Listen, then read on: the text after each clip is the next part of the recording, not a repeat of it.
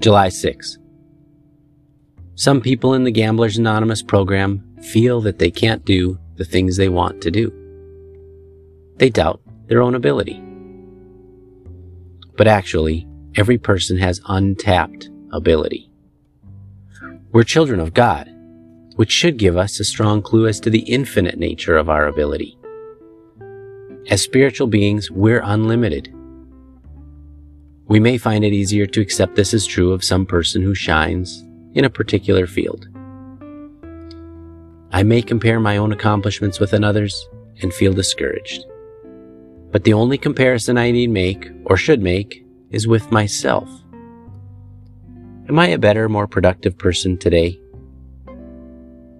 Today I pray, may I realize that I am a child of God, and His loving parent promise to give me what I need, not what I want, is His way of teaching me to be what I am, not what I dreamed I should be.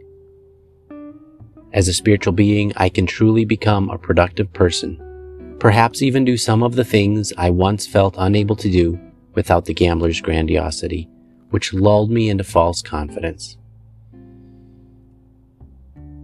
Today I will remember to compare me with the old me,